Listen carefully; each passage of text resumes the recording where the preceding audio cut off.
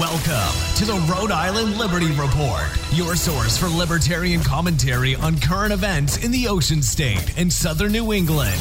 Coming to you from Rothbard Studios.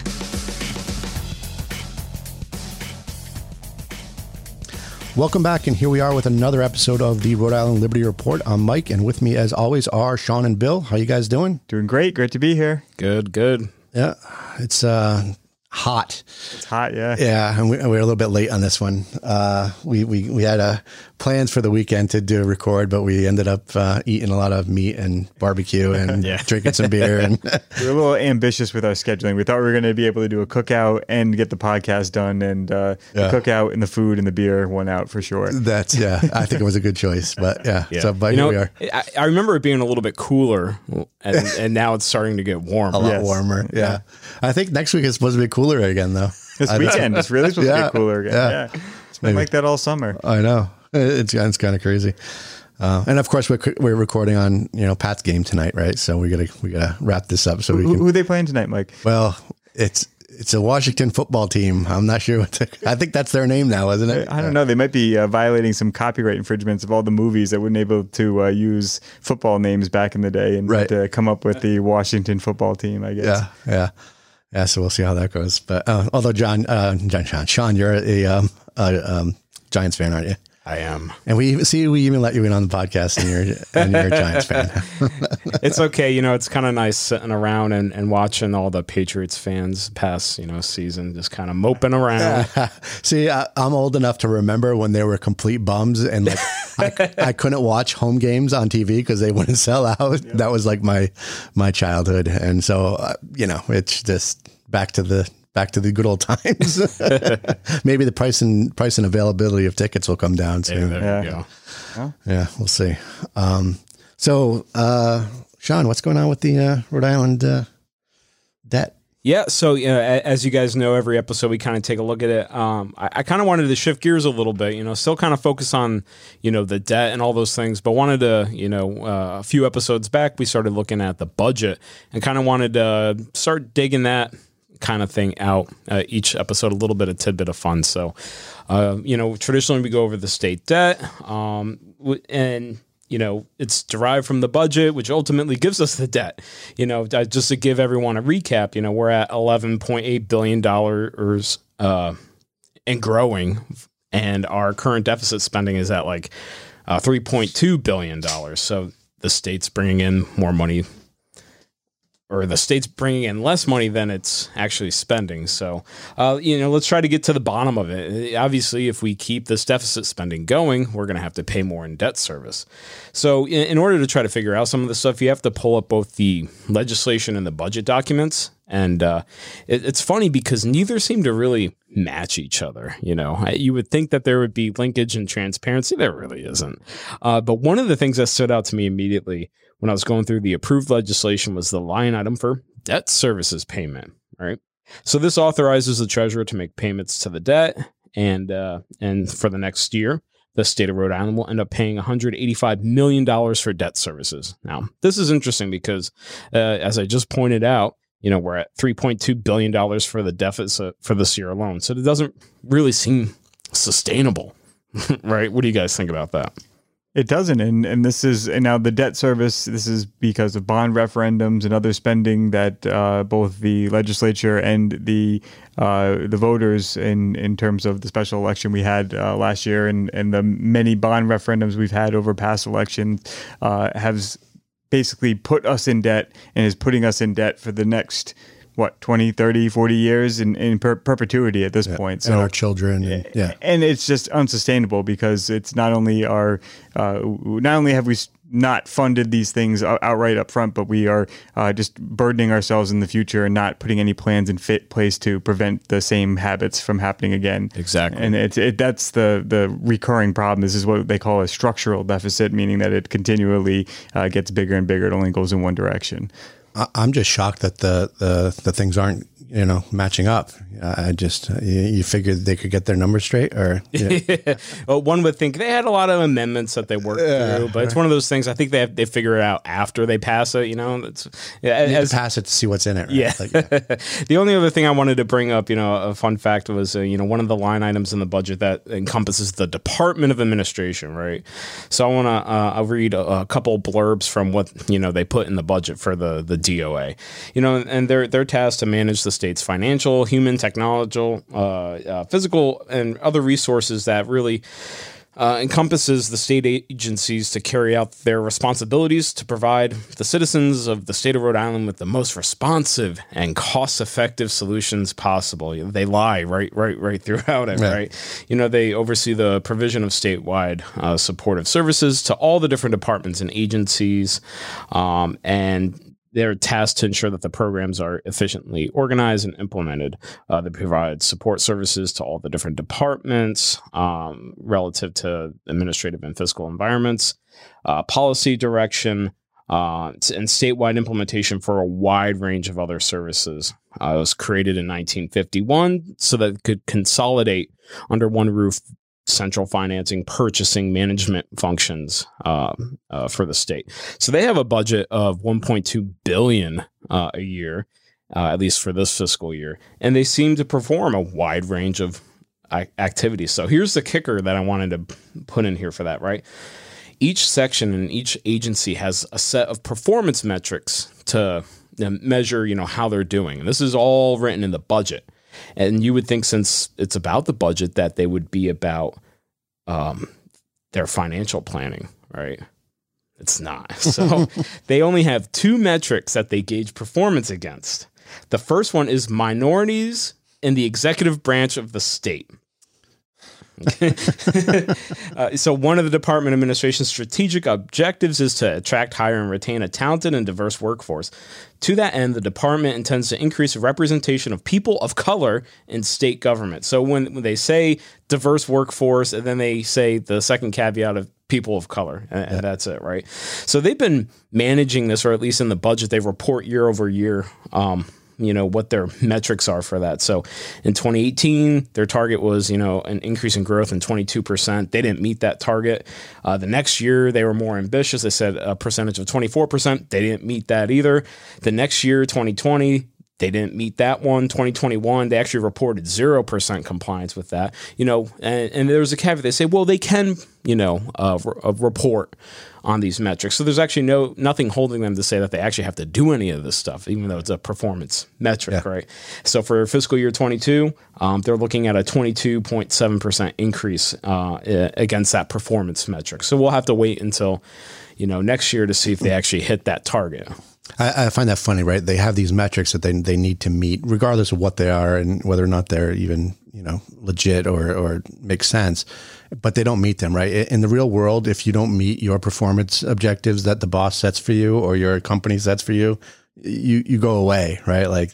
So they just don't meet their metrics, and they go, and the opposite happens. There's no consequence. They get the consequences. They get more money next year to try to meet the goals. Because that was obviously the problem, right? Exactly. They needed more money to do this. That's the main issue. That's what happens with all these departments, is that they continuously fail to do what they've been elected and assigned to do, or appointed to and assigned to do. These aren't even elected people that are doing these, these functions. And then when they fail, they go ahead and they say, well, it's because we didn't have enough of what we did, so we need to have more of what we did, more funding, and let's just ask for a larger budget next year. And I don't even think they care necessarily even about that. It's like, well, the metric is there just as a virtue signaling tool, right? Mm-hmm. Like, this is what we're trying to do for this group of people, and whether we meet it or not, it's the point that it's there, and it's quote unquote important to us, right? It's palm card material, right? So when you walk around from house to house and you're campaigning, you can say, look at how much money that I got for this particular special interest that I'm trying to woo as a voting bloc. Yeah. So and the other tidbit on that one is it's just targeted at the executive level, right? For those key positions of leadership throughout, the Department of Administration. So you may or may not know this. I wonder who sets those, like what sets the metric. I wonder Yeah, that'd be an interesting. It's a part of the proposed budget, hole. so I'm guessing it's actually the governor's office. Maybe? I think it's the governor's office. The people that are actually executing this, setting that, and then the legislative looks at that and goes, "Oh, yeah, that seems legit." Yeah. I think it's okay for organizations to have goals similar to that, but not for the budget. Yeah. Like that's how they're supposed to evaluate performance from the financial. So the other side, I'm like, okay, maybe they have a saving grace for performance metric number 2. Mm-hmm. No. So the other one is state energy consumption, right? So that's the other one. As a part of its efforts to provide cost-effective services, the Department of Administration is pursuing energy efficiency initiatives that will reduce overall consumption of gas and electricity by state agencies. So they put some figures that are measured in BTUs by the million. And, in 2018, they didn't have a target. I think maybe we're just trying to baseline it. And we have, in 2019, we exceeded the target. So obviously we weren't doing good. In 2020, it seems like we, met the target, which was good. 2021, they didn't report any metrics. And 2022, yet to be determined. So it's another one where they actually don't have to report anything. There's no incentive for them to perform against the performance metric. Yeah.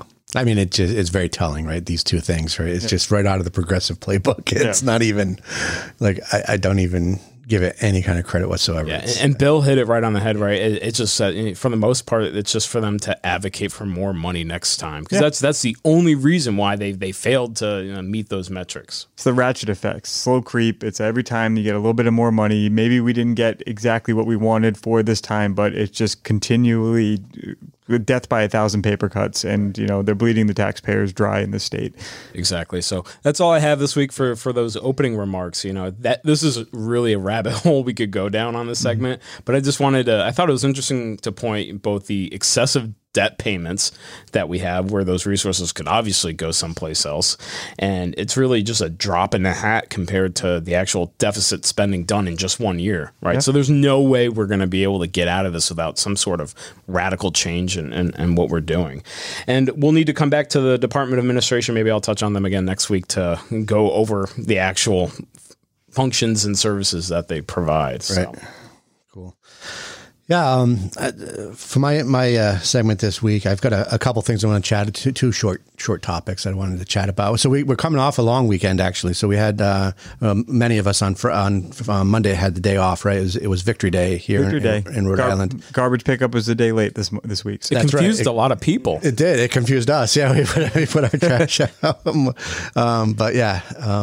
It's one of those days, formerly called VJ Day, right? For those of us that remember Victory over Japan Day. So it celebrates the victory in World War II. I think Victory Day now entitles the entire, World War II victory, whereas back in the day it was just VJ Day, Victory over Japan Day, which also marks the bombing of Hiroshima and Nagasaki, right?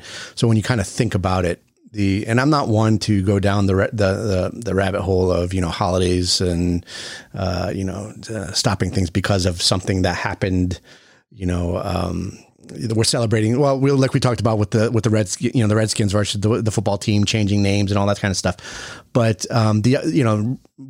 thinking about what Victory Day actually represents and what it really means, and it's not necessarily a positive thing, and the amount of destruction and death that occurred as a result of that. We often didn't think about this ended the war and it prevented a lot more death. And, there's an interesting article I post from antiwar.com on the blog. I'll post it in the show notes too, if I remember, not the blog, but the Facebook page. I posted it there. Unfortunately, didn't get much traction, but, there's a lot of contradictory information out there. A lot of people will say that we were already on our way to having Japan was already on the way to surrender. They were just looking for an out, and it wasn't necessary, right? Like they were on their knees virtually, and they were looking for a way to save face within their own country, and you can't blame them for wanting to do that, right? Well, the emperor in their culture was a god at that time, so it was basically like trying to say that if your god is going to surrender to a part, that just didn't compute with them, right? And so again, there's a lot of, like you said, when FDR died and then Truman took over and had to make the decision. There's a lot of input, and there's the story, as you mentioned, that it saved lives, but I think that's a controversial position. I think that's something that the carnage and the everything that went on with the Cold War and everything that grew out of the atomic age and the nuclear program, it's given us good things, nuclear energy, but it also has that really serious ultimate hanging over our heads all the time. The sword of Damocles, I think it is, right? Is that the I don't know, Greek mythology or something? Anyway. No, yeah. So it's just a couple of quick numbers. It's about 140,000 people died in Hiroshima of a population of 350,000. So that's a huge percentage of that population.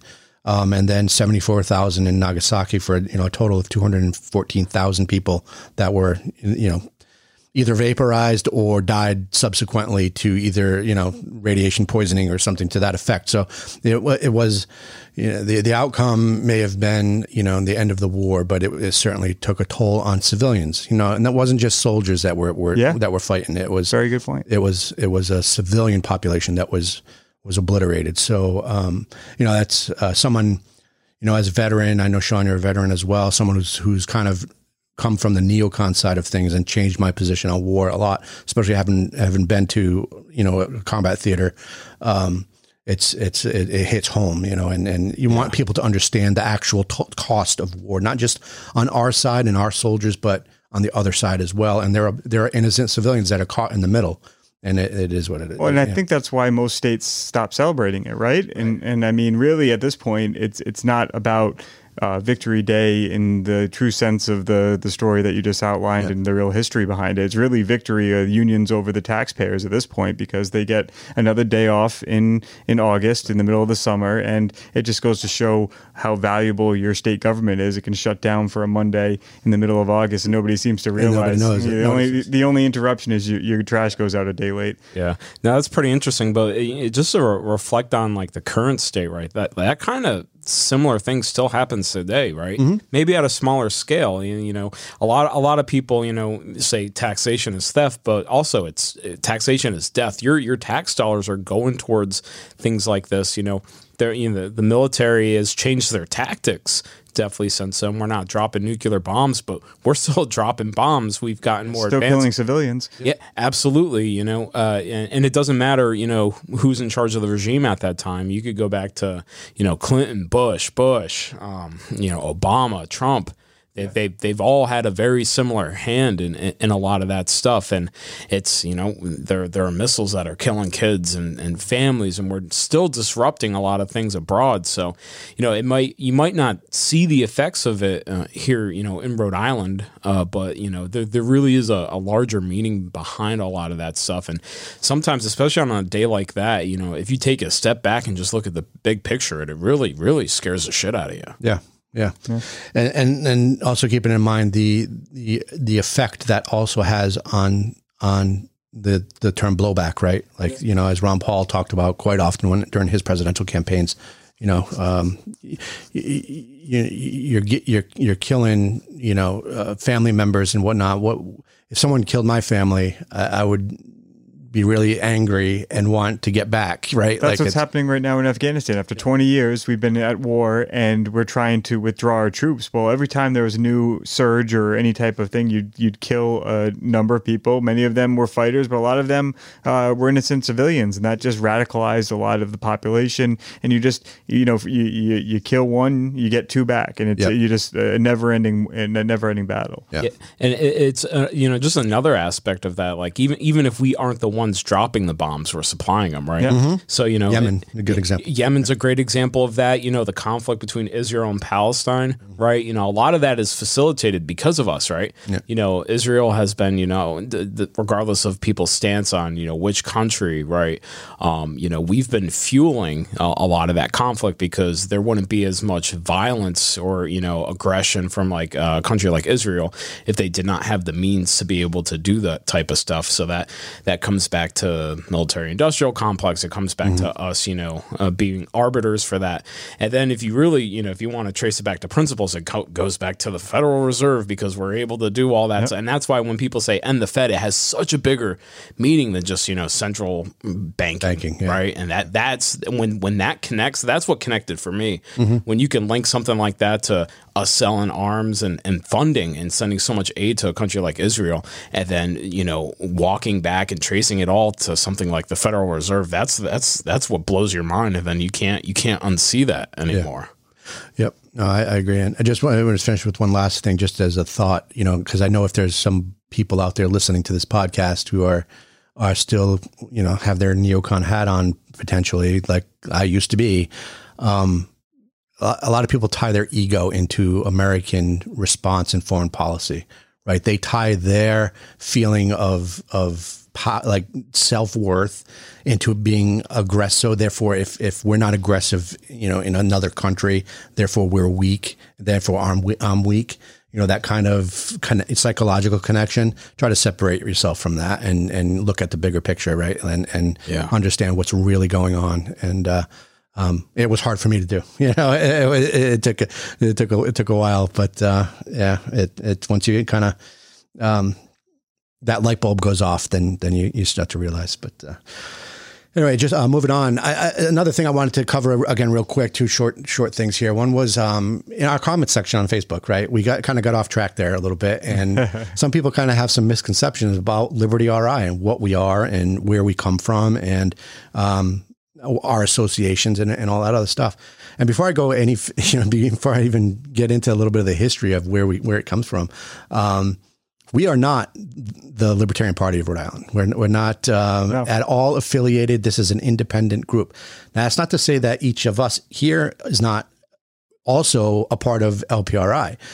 I mean, look, libertarians are not a very large population in Rhode Island, right? Especially active libertarians, right? Yeah. So you're going to get crossover, but that's not to say all of us that are involved with Liberty RI are part of the Libertarian Party. I know at least two of the other people, John and Eric, who Eric used to co-host the podcast, is no longer in the party. They're not involved in the party. John's not involved in the party. He was at one time. People come and go, and they change their what their objectives are and what they have time for. Are you meaning to tell me that libertarians don't have a monopoly on liberty? No, we don't. The word liberty, right? It's not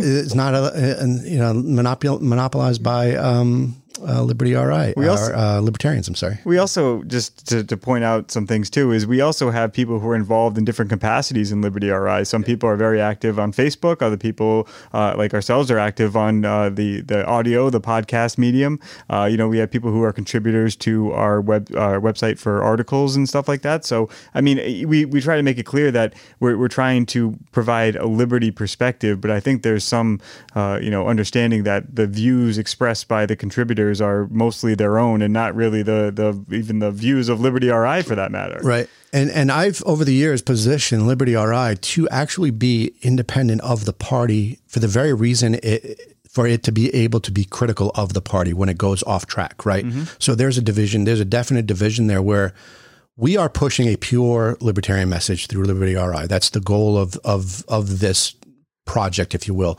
The progressives have their own thing where they push their messaging through, pure messaging. The conservatives have their outlets that they use to push their pure messaging through it. Now, their political arms, their political parties, the Democrats and the Republicans, they may be more populist in their motives and what they do, right? But that's not the function, and that's for each party to determine, right? Mm-hmm. And it's for those other external organizations to try to either bring them back on track or and manipulate. I want to say manipulate. It's probably not the right word, but maneuver those things, right? Yeah. So just a little bit of history. Liberty RI started back in 2014. September of 2014 was when I bought the domain name, and it started prior to the Bob Healy campaign. And I wasn't even really libertarian. Certainly not a political libertarian back then. If anything, was philosophical. And I saw that there was no outlet for very limited outlet for libertarians in Rhode Island because the party was not active. There was nothing going on much there. And then the Bob Healy campaign kicked off, and I got involved with that more because of Bob, not because of the moderate party. I could care less about the moderate party. But and then I met a couple of people there, one being John and another person. I won't mention their name because I don't have permission, but I asked them to help me with Liberty RI, and we kind of started moving that forward. And sure enough, the core of us, then Pat Ford came in and a bunch of other people, and the Libertarian Party started back up, right? When I was going to Libertarian Party meetings back then, I was just still kind of staying true to Liberty RI because I wanted that to be my thing. But then I got, as time went on, I got involved. But it was complete. It is to this day completely a separate entity.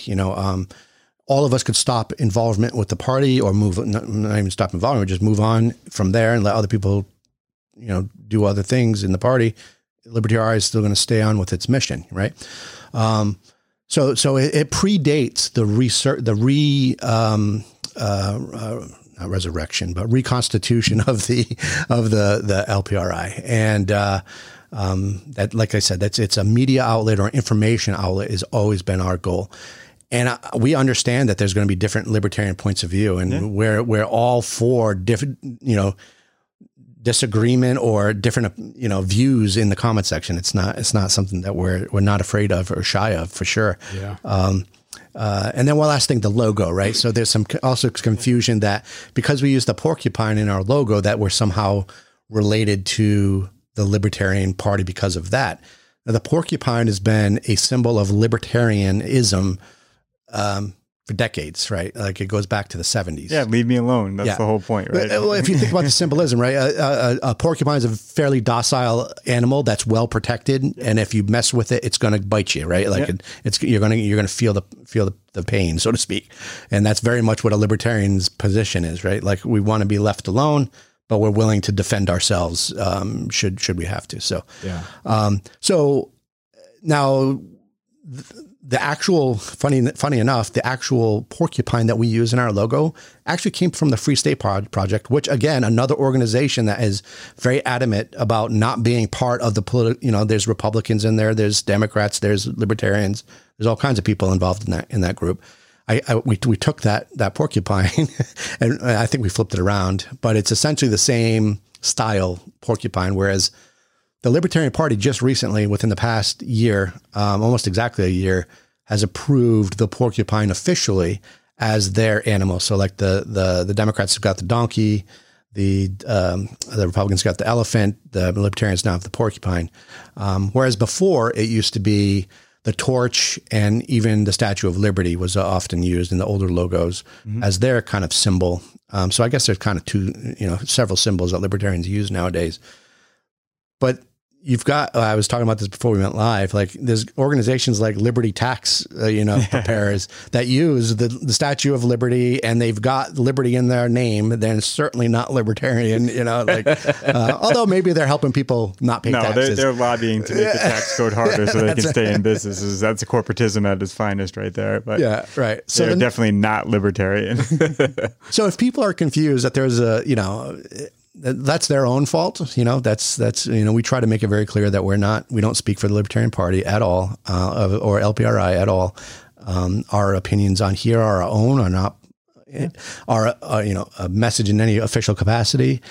And that's I guess that's. And you guys want to add anything to that? I'll just add to that, just because I am the chairman, the current chairman of the Libertarian Party of Rhode Island. I've made it very clear that my opinions again are my own. I'm not speaking for the party in this capacity. If this reflects poorly on myself and the party members feel that anything I say on this podcast deem me not fit for office, they can feel free to remove me from office. That's fine. But I don't think I'm saying anything that's too far out of bounds so far.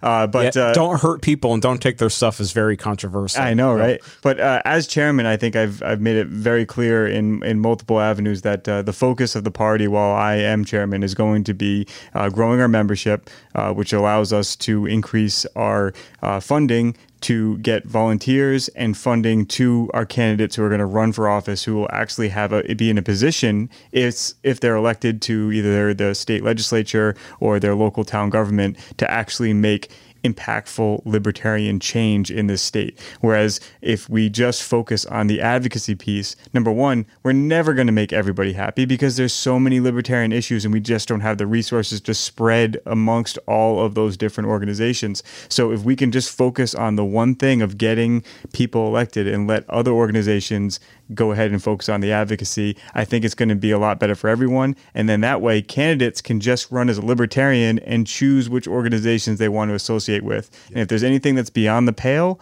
maybe somebody's a libertarian, but they don't believe in cannabis for whatever reason, or they don't believe in gun laws for whatever reason, does that make them somebody who is not a good candidate to run for office as a libertarian? Maybe that's for the membership. That's for the membership to decide. But that's exactly the type of thing where that other person may be great on a bunch of other libertarian issues, and we may, as a body, may decide to endorse that candidate. So again, we're not a monolith party, and again, our focus should be making sure we get candidates in the position where they can make meaningful change. Yeah, what I think is really exciting, and in 2020, 2021 has really shown us that the need for the liberty movement, and I've been very impressed with the growth that the Libertarian Party Rhode Island has had, especially in its membership base. The message is resonating, but what I also want to reflect on is the number of organizations that are independent of it that are growing. We've got, the Libertarian Party Rhode Island that's out there. We've got Liberty RI, which is in a bunch of different formats and medias, and we have that type of reach.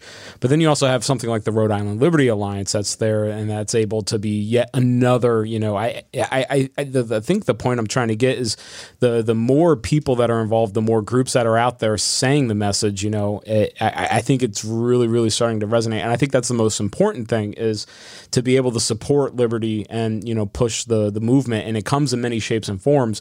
But, these groups that are starting to pop up or have been here for a while, but really are starting to take off, it's a testament to, what that message really is. And it's really exciting, I think. Yeah, and I'll just finish it off with a little bit, add to what both you, Bill, and Sean, both of you guys said, is that some people are under the impression that everything libertarian needs to be done under the Libertarian Party umbrella, right? And that's really not the way it's supposed to be. Just even from a strategic standpoint, right? Like, you want to increase your footprint to make your organization spread across the spectrum and give everybody outlets to be able to do what they're interested in doing. So if your particular interest is in the political operations of, side of things, you want to help candidates or run for office, that's under a political party. If you're an activist and you want to go out and hold a picket sign and, shout at politicians coming out of the state house, that should be done as a separate group entity, and that group organizes and builds. Not to say they can't all work together and feed off of each other. Look, that's what the Republicans don't do it so successfully here in Rhode Island, but depending on where you're from. But the Democrats are very successful at that, and they have a million organizations, and then they've got their political apparatus that is also fed into that whole system. And it's in the news today. Fang Collective parked a car in front of Raytheon and chained themselves to it, and it was 4 hours that they were blocking the entrance of Raytheon and caused a big scene. And they were arguing the fact that Raytheon is producing weapons of war. Libertarians are very anti-war. We just talked about the whole VJ segment about the stance that the libertarians take on that issue.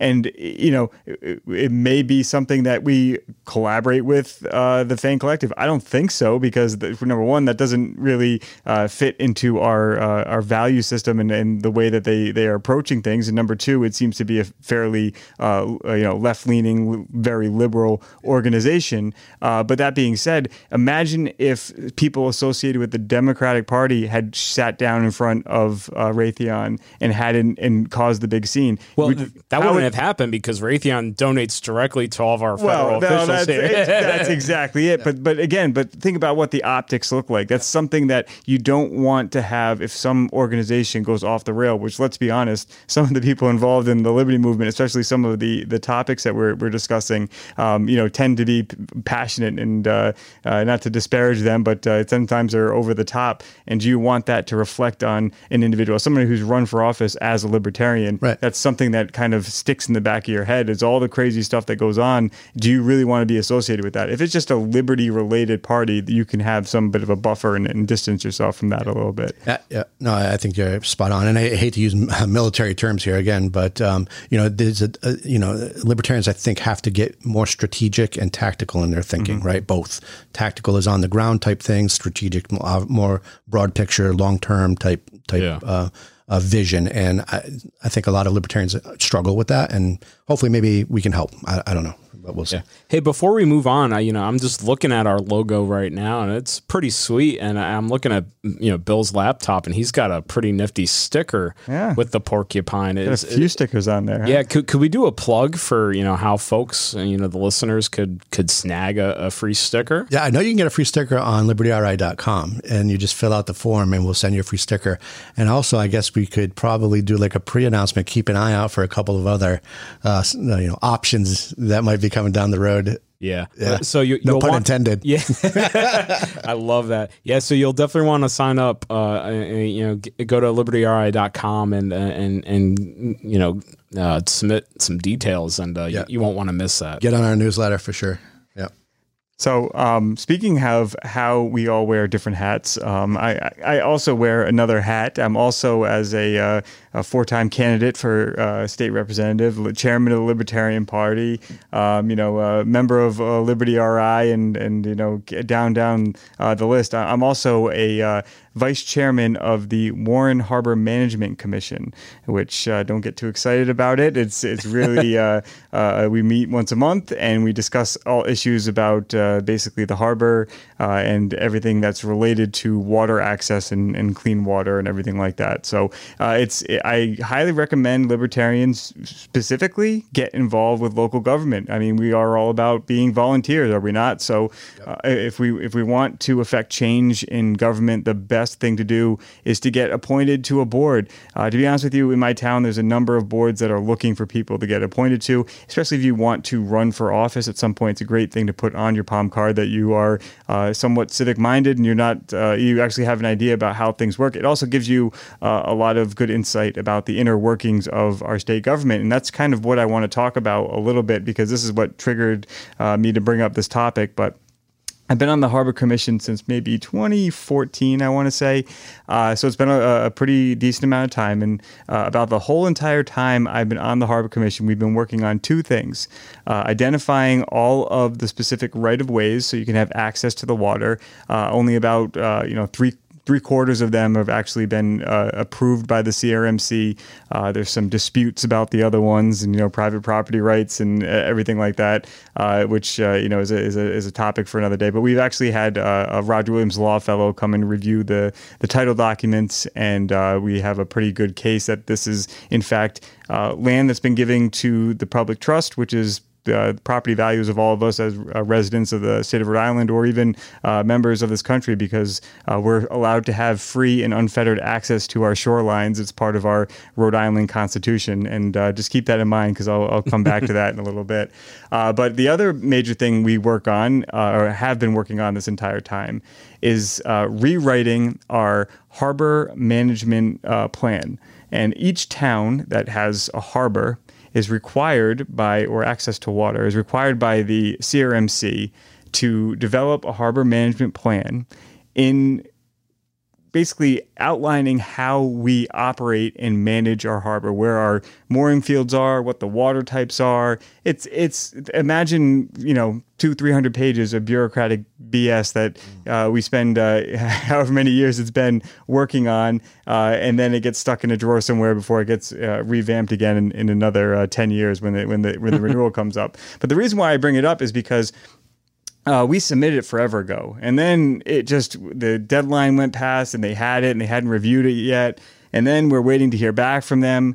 And when the first thing we hear back is that we're required to go to DEM and get a water quality certificate to include with our harbor management proposal, which we've already printed out like 4 copies of this 300-page document to submit to CRMC. So they want this water quality certificate. And so they actually want the town of Warren to pay the DEM like something like $450 or something like that to get a water quality certificate, which is a requirement of the harbor management plan. Hang on a second. You can go walk into Lowe's and get the free test kit. Well, no, this is not what you actually think it is. It's typically, if you're doing construction anywhere near a wetland or a coastal area, you need to go get a water quality samples done prior to your construction. That way, if you contaminate the area during construction or after construction, they can point to that and be able to do that. Which, again, maybe is a good function of DEM. That's to discuss as a topic for another day. But the fact of the matter is that if we're just developing a harbor management plan and we're not affecting anything in general, why do we have to get one for number one? Number two, why are we paying it out of the town budget back to a state organization? Isn't that taking money out of your left pocket and putting it in your right pocket? That's what it sounds like to me. What the hell is that about? Not to mention that we have to wait to get this document back to get our harbor management. So that delayed the process. Then we found out that, pandemic happens, things get delayed, people aren't getting back to us. Finally, we get a checklist, a punch list of all the individual things that need to get updated. And some of them are small, just rewordings they want to do to conform with the main documents. But some of them actually are changes to the ordinances in the town charter. Now, if people are aware, the big thing in Rhode Island and nationwide too is the home charter rule, which is self-governance basically. As towns, we petition the state and we develop our specific charters that we use to manage. That says that if we're going to have a town manager or a mayor or a city council or how many districts are going to be, everything like that. And here it is. Another appointed government organization, the CRMC, is requiring us to change wording in our charter in order to conform with the harbor management plan.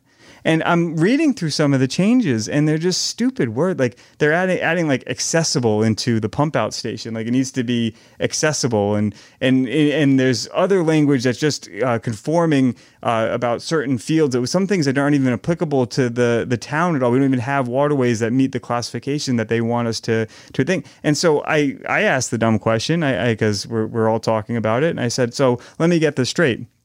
If we don't do the ordinance change, what happens? The harbor management plan doesn't get approved. What happens if we don't have an approved harbor management plan? Well, does that mean we can just do whatever the hell we want? No, the CRMC takes over governance for our particular harbor, and the town actually loses. So they're holding a proverbial loaded gun against the town to make these charter changes.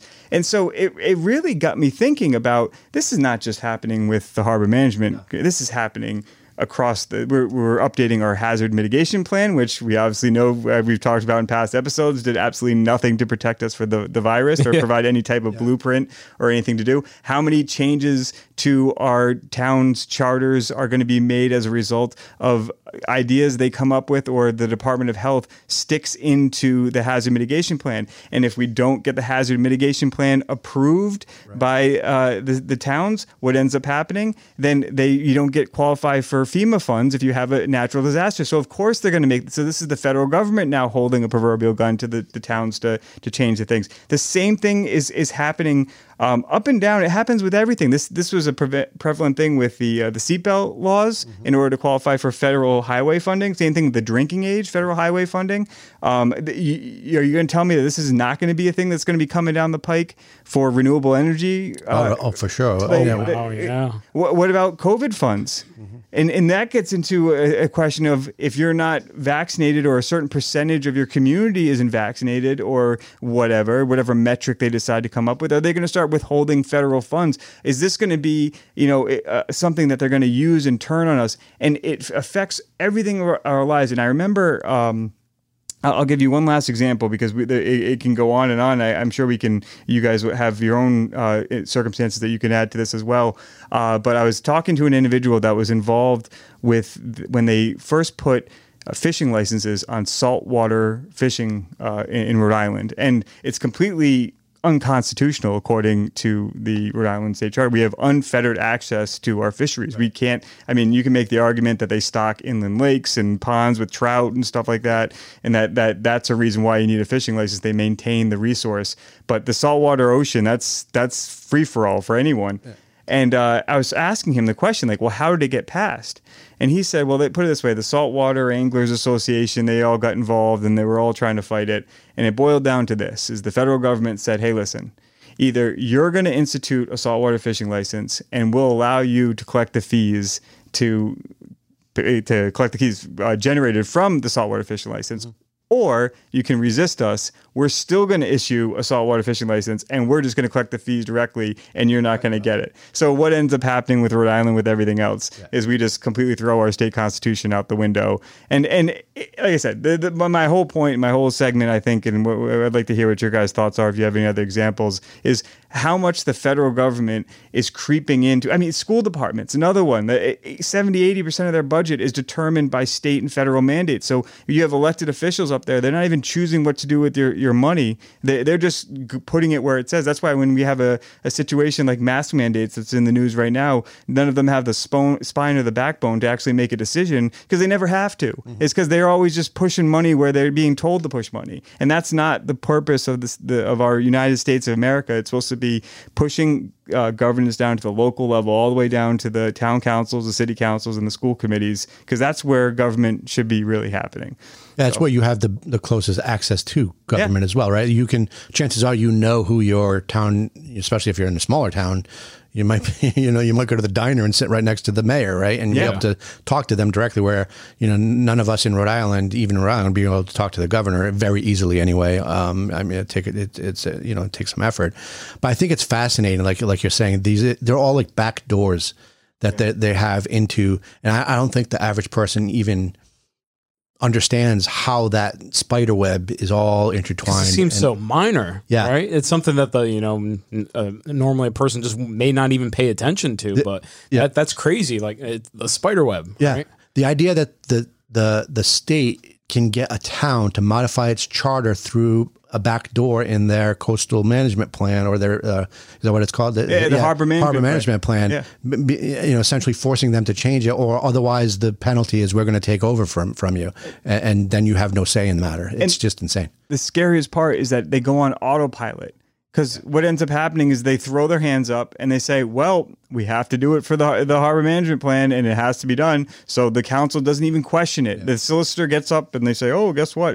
And Tony DeSisto is actually the solicitor for the CRMC as well. So that's another great thing in Rhode Island as well. But that's a whole other story. And he goes ahead and says, hey, listen, you guys, these are the requirements for the harbor management plan. If you want to maintain, you need to do these things. It doesn't affect whatever. So I recommend you go ahead and do it. And then they just blindly vote yes. And it's never even a question. They do their 3 readings or whatever they have to do. And the general public that show up to the council meetings don't have no idea what is actually going on in the background. Yeah. I think part of the problem is it seems many people don't have a skepticism of government at any level, especially the higher levels. They think the higher level is superior to the lower level, right? So therefore the lower level needs to do what the higher level says. It's kind of like this hierarchy when it's really not. That's not the way around. Yeah. Exactly right. Like, and the individual is supreme in all of that. It's just this, how we've gotten to this point where you're submissive to the perceived higher authority. It's just kind of crazy. It's interesting, and maybe we shouldn't be surprised because, the CDC will, the wind will blow a certain way and you see everyone react right away, right? And it's just an agency as a part of the federal government, right? Right. And one little thing from there can it's a domino effect. And that the CDC is the authority, like they are the experts, that people discount the thousands of other scientists and doctors and people that are experts in their fields that don't work for the CDC. They don't want to work for the government, but they can't, they're not their opinions or their findings or their research isn't as good as the CDC because that's a government institution, Well, and so just it's got to be better. think about how absurd it is that Dr. Fauci gets on TV and he makes recommendations for the entire country. Like, how different is the state of Rhode Island and the little pockets of the towns and cities and towns, Little Compton compared to Woonsocket, compared to Westerly, and the things that they're dealing with in these different communities. And you have one individual that's giving guidance not only to all those communities in the state of Rhode Island, but communities all the way across the country up to Alaska, Hawaii, and in Puerto Rico and every other place. It's like, give me a break. It's not a one size fits all solution for everyone. That's basically that's communism, isn't it? Yeah. It's crazy. Exactly. I mean, hopefully, maybe this segment will get some people thinking that maybe there's a better way. And when we talk about reducing regulations, this is why, because this is the insidious thing that builds on it, and it just continues and continues. Yeah. Anyway, good points here, Bill. Yeah, so I mean that's basically it with the with that. I mean it's like I said, we talk about all these different nuances over and over again, but it continues to rear its ugly head, and that's what we're fighting against as libertarians. Yeah. Speaking of that kind of federal level impact and, the CDC, we've all heard, right? A lot of buzz lately, related to like the eviction moratoriums and that was all kind of generated through the CDC. Which, a little bit of history for the past couple months, that was actually disputed by the Supreme Court, right? Saying, congressional action was necessary to make a mandate like that kind of stick and happen. Despite that ruling, the CDC said, we'll just extend it out anyway. We'll do it until October. So they were told, don't do it. They do it anyway. And they're doing it anyway. They're waiting to get the slap on the wrist to see what happens because nothing happened last time. They continued it out, right? And, so they're continuing the moratorium until October, and that applies to Rhode Island, right? That the clauses and then, subsequently the funding that comes with that type of status, as long as, the counties in Rhode Island continue to be deemed at a substantial or high risk. So if you guys kind of remember, COVID kind of started going away a little bit in Rhode Island. Then all of a sudden, kind of around the time, tinfoil hat, kind of around this time, we started getting substantial and high categorizations back in our different counties. It's also interesting that September 4th, the unemployment benefits and the extended benefits run out too. So that clock is ticking as well too. Mm-hmm. I don't know. I mean, we talked about that in a previous episode about how much you're getting paid on unemployment. And if you were facing that cliff of all of a sudden having the benefits run out, it may be time to have another lockdown or something to give an excuse to extend those benefits. I don't know. Again, I'm taking my tinfoil hat off for this conversation. But talking about the moratorium and I was reading an article from the Providence Journal. They indicated that that type of stuff, that level of thing, is actually only going to help about 2,000 households in Rhode Island, right? So the reason why I bring this up is Biden made such a big movement, targeted at the state governments to start handing out all the money that it had reserved in the last couple of relief packages that they pushed throughout the federal level. I think it was like $67 billion reserved for stuff like that for all the different states. And Rhode Island had a chunk of that, and not as much as other states, but they had $200 million in funding that was supposed to, direct federal emergency rental assistance program funds. But as expected, the state was not competent enough to figure out how to move money from one hand to another, which surprises me because they're actually really good at doing it in other areas. Like if they're quick to take it out of your hands and move it into theirs, but or scoop it out of a restricted account. Oh, man. So Rhode Island received the $200 million from the federal government, that aid, back in December. And as of June, they only distributed $1.2 million worth of it.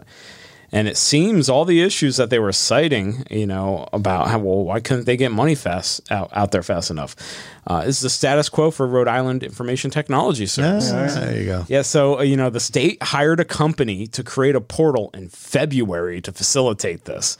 Some online database, Was it Deloitte? It wasn't though. Oh, okay. I was surprised. Hopefully we learned our lesson, but I think we're still paying them money. I'm sure we are.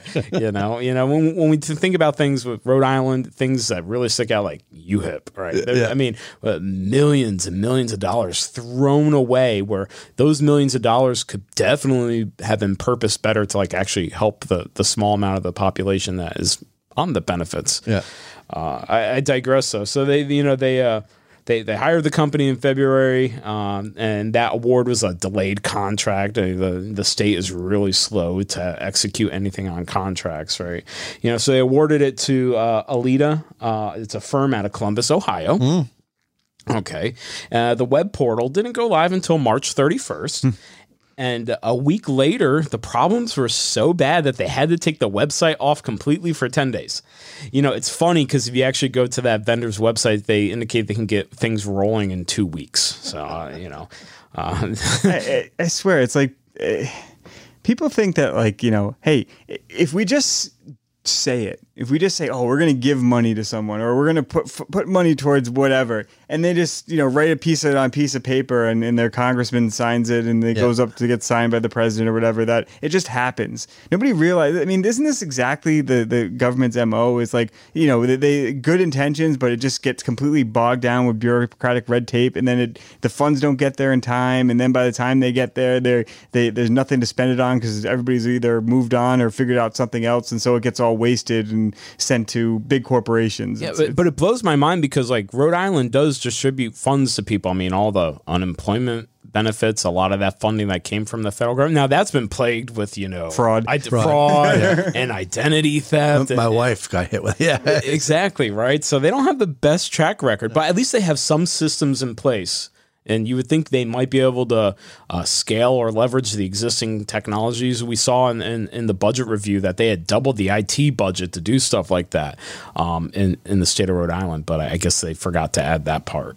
I don't know. It's unbelievable. It's ridiculous anyway, because what's this relief fund is going out, and what is this exactly what the government does as well too? It breaks your leg and then hands you a crutch. Yeah. And it says, hey, listen, we're going to make it so you can't pay your mortgage because your tenants aren't paying you rent, and you may have this house as your investment for your retirement or whatever the hell else might be, and you may lose that. But here's some relief funds, and guess what? I mean, it happened with farmers, subsidized farmers. If anything up and down the line where you can see where government is subsidizing industry, the solar industry, everything like that, it's just bastardizing the whole entire process, and it's just creating a terrible economic environment. Yeah. So the funny thing about this, so instead of fixing things with the broken system that they put a lot of money into, and have already been down the road on this, they decided to put out another contract to start over. Right. So they contracted another vendor, a company called Yardi, that seemed pretty legitimate. It creates real estate management software, across the globe. Yeah. That new portal went online on May 20th, and as of June, they had distributed 0.6% of the funds designated for the relief. Here's the kicker, though. The state has a requirement from the Biden administration to give out 60% of all the funds by September. So that's $120 million. Hey, we should try to get some. Or the remaining balance goes back to the federal government. So one more thing before we go into the details of the actual programs that's supposed to be funded under it, right, is some of the details for the current vendor for this portal. They're awarded, there's like a $20,000 setup fee, and then every time there's an application or a payment that goes out, they get paid $10. So that's baked into it. So basically, the only person that's getting money from the Federal Housing Relief Fund is the government contractors that are getting paid to make the website, is what you're saying. Yeah. And the current estimate, they would definitely make more than $1 million just to facilitate the handing out of the funding. Believe it or not, Rhode Island was ranked one of the worst states in administrating the funds and the program overall. You don't say. Yeah, right? Shocking. And also ranked pretty dead last towards handling evictions in general. They were rated by the Eviction Lab at Princeton University, which, I guess that's a thing. But Rhode Island got a 1.98 out of 5 stars as of my last check on that, right?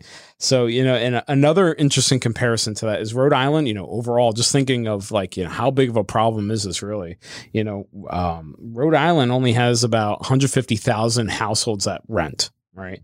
And the interesting point is that Connecticut, one of our neighboring states, At this point in June, they had already administered this level of benefit to 156,000 households. So just to show it's not the fact that, this wasn't a task that was impossible. It's just that Rhode Island couldn't execute it. It's not like people from Connecticut are just smarter, or maybe they are, but they were able to hand out more than our maximum top of people that rent in the same amount of time. It just blows my mind. So, I'll go into a couple of the details for the program as established by Rhode Island, right? So, for the rent assistance, right? So, if you apply for the benefits, you get a $50 per month internet stipend. It'll pay for rent and utilities starting from April 1st, 2020. And, utilities include electricity, water, trash, and heat.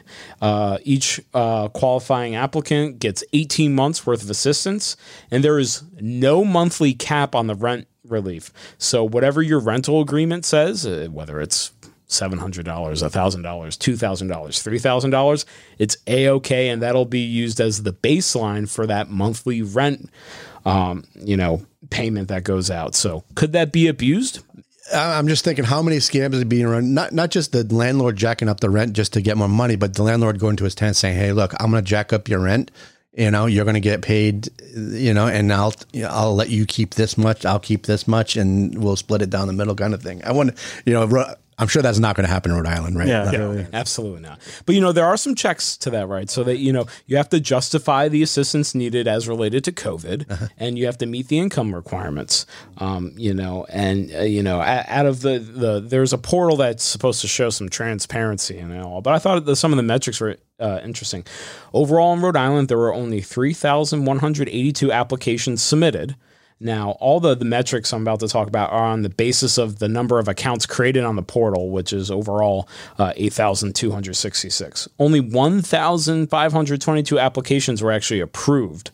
So half of the ones that were submitted, 92 individual applicants have been paid $186K, and 1,182 landlords got direct payments of about $8 million so far.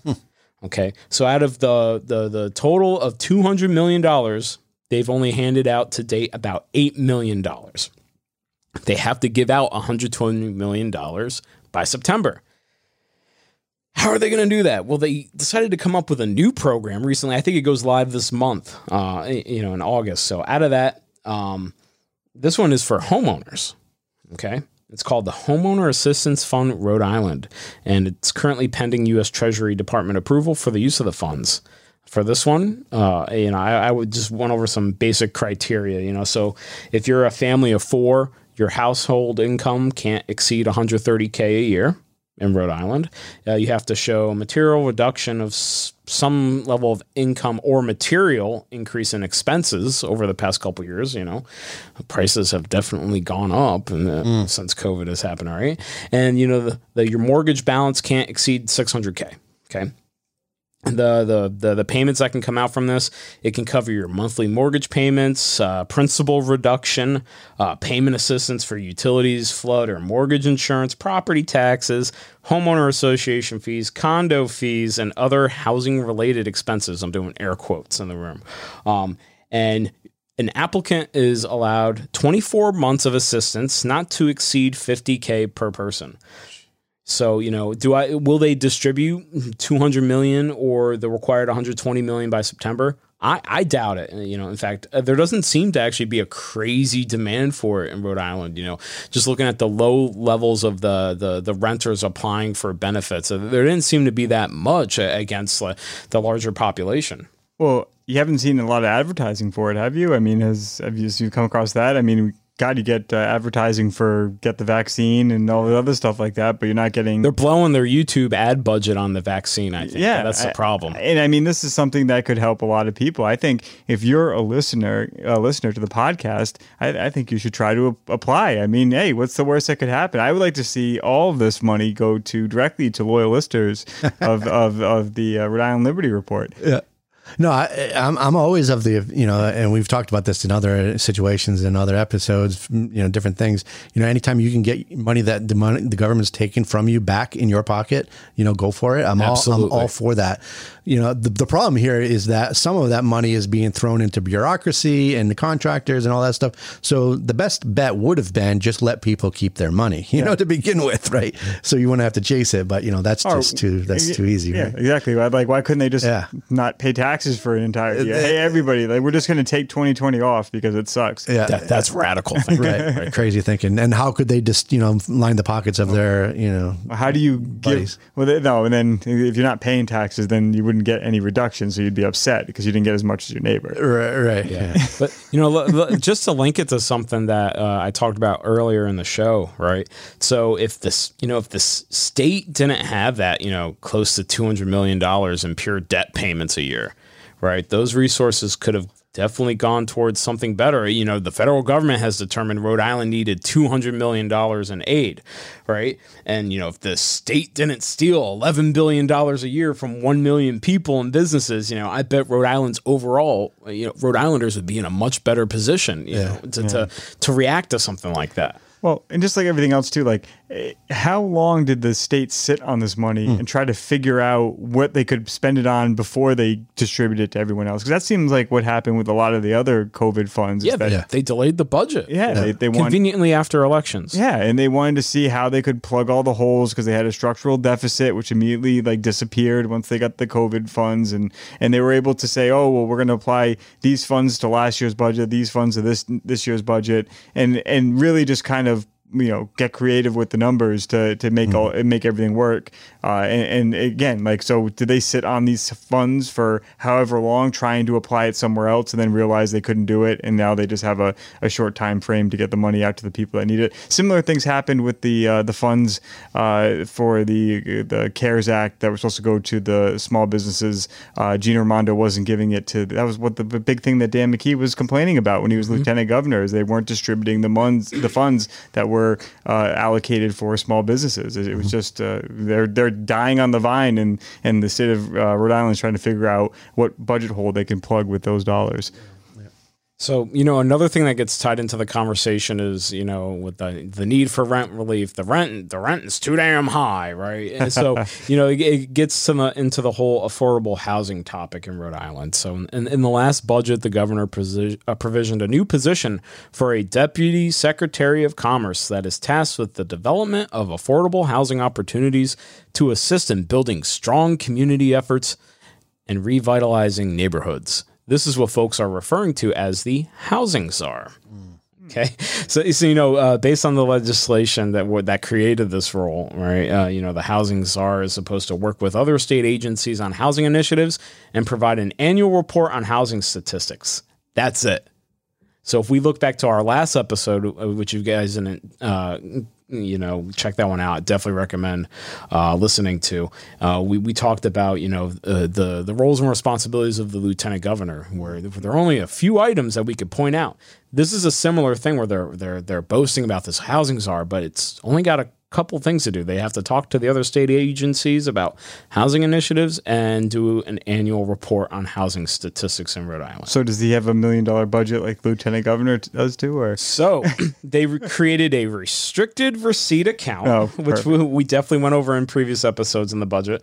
This account's called the Rhode Island Housing Production Fund, which was established I'll read this verbatim, financial assistance by loan, grant, or otherwise for the planning, production, or preservation of affordable housing in Rhode Island for households earning not more than 80% of the area median income, technical and financial assistance for cities and towns to support increased local housing production, including by reducing regulatory barriers and through housing incentives for municipality programs, and in administering the Housing Production Fund, Rhode Island Housing and Mortgage Finance Corporation shall give priority to households either exiting homelessness, that's a lot of S's, or earning not more than 30% of the area median income. So I'm going to link this together, right? Yeah. The state's actually giving us the libertarian solution. Well, lower regulation. Hold on. So they accidentally admitted that by reducing regulation, they can increase housing production. They even called them barriers. Yes. Yes.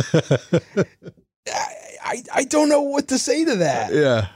It's almost as if they know what the problem is. Well, they hired a new government agent or created a new government agency to do it. So I can't say it's really libertarian. Exactly. But, True, but they said the quiet part out loud. know, and they're not supposed to do that. That was supposed to be your inside voice. It's supposed to be like something like the energy crisis or systemic racism that's the root of affordable housing crisis, right? You know, so the other interesting aspect of affordable housing changes, right? They put in a tax exemption for anyone that is doing anything related towards affordable housing.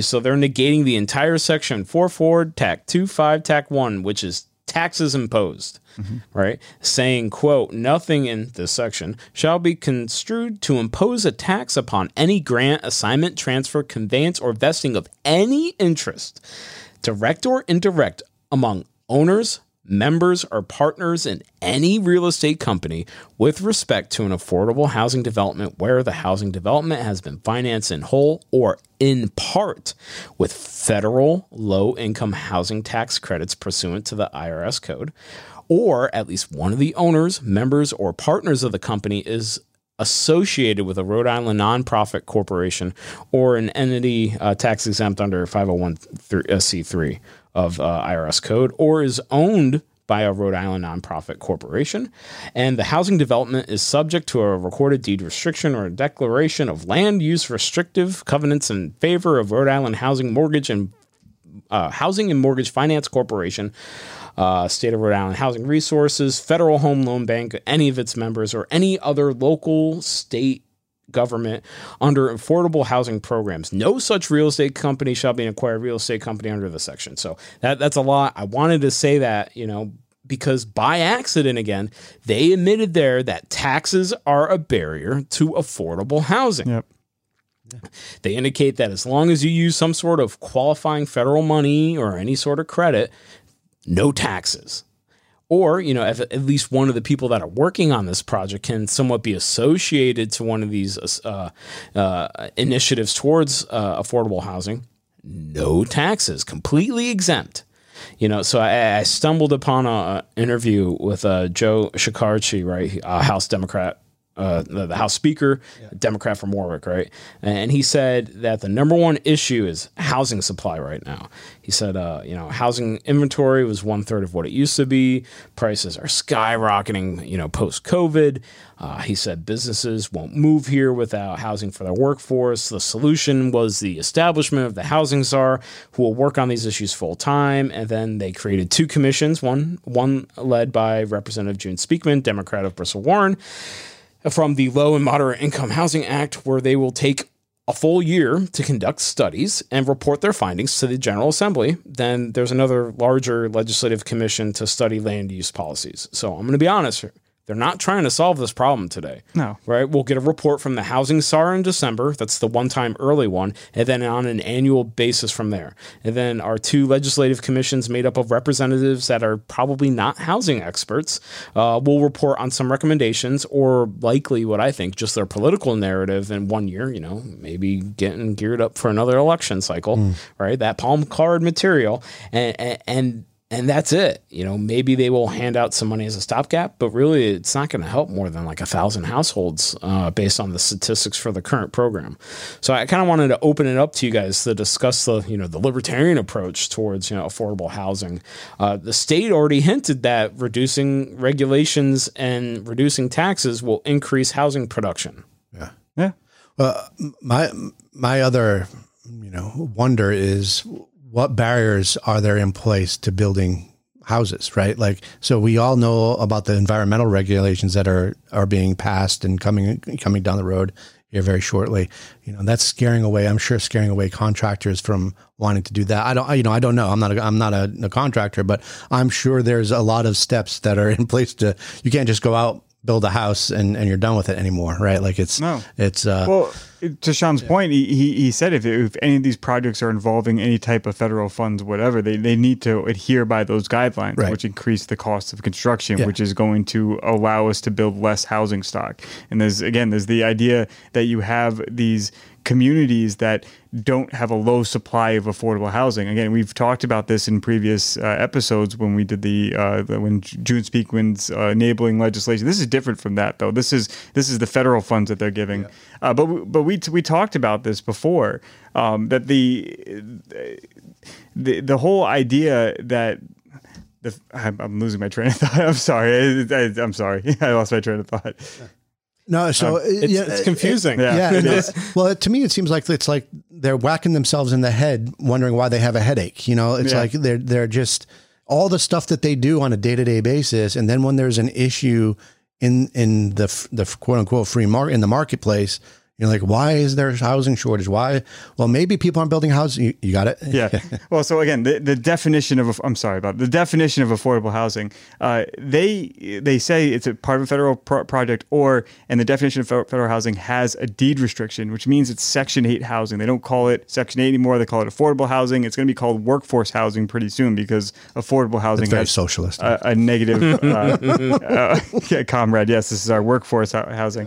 But the fact of the matter is they'll point to a community like Warren, for example, and that's where I'm from, so I'll use it as an example. And they say there's no affordable housing in Warren. Well, if you go to some parts of the north part of Warren, there's old, multifamilies, 6, 7, 8, 10 plus units. There's different parts of town where there's small, modest-sized homes that are rented that could easily be considered affordable when you compare it to the market rent that's out there. The difference is that they don't have Section 8 deed restrictions, so they're not designated as affordable housing with a deed restriction, or they're not accepting Section 8 tenants. Therefore, they don't meet the qualification of the definition for the state for affordable housing. Therefore, Warren doesn't meet the requirement, even though we do have affordable housing. So they're making up their own definition and then implementing policy based upon a community not meeting that definition. And Warren is another great example because I'll give you another thing that's happening. And considering it's part of June Speakman's district, she should be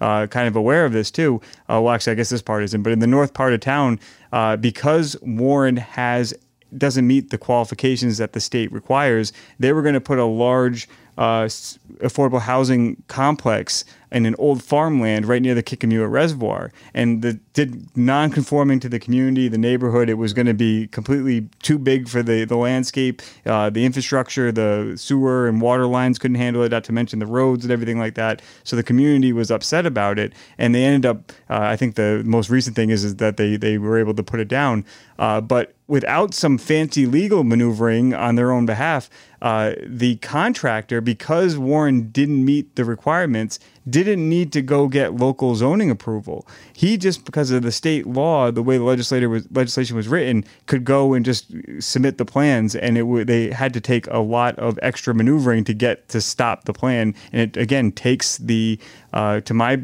segment before, it's taking the ability of the self-governance away from the local municipalities and giving it to the state or the federal government, which isn't right. Just one of the kind of a side point here where you're talking about, and I mentioned it earlier in a comment about, anytime we can get money back from the government, we take that opportunity. Just to point out a problem with these federal funds that we're getting. It's the federal government doesn't have any money, right? Like they're just printing this money. Yeah. So it's not like you're getting your tax dollars back. It's being printed. And then that, of course, is driving inflation. And, I think personally is going to get worse from here on, forward. But yeah, so that's something else to consider. All these federal funds are just coming out of thin air at this point. Well, most of them are coming out of thin air, but I still pay federal taxes. You still pay, but where's that going? That's going to service the debt, right? Yeah, exactly. Pretty much. Yeah, it's not. So.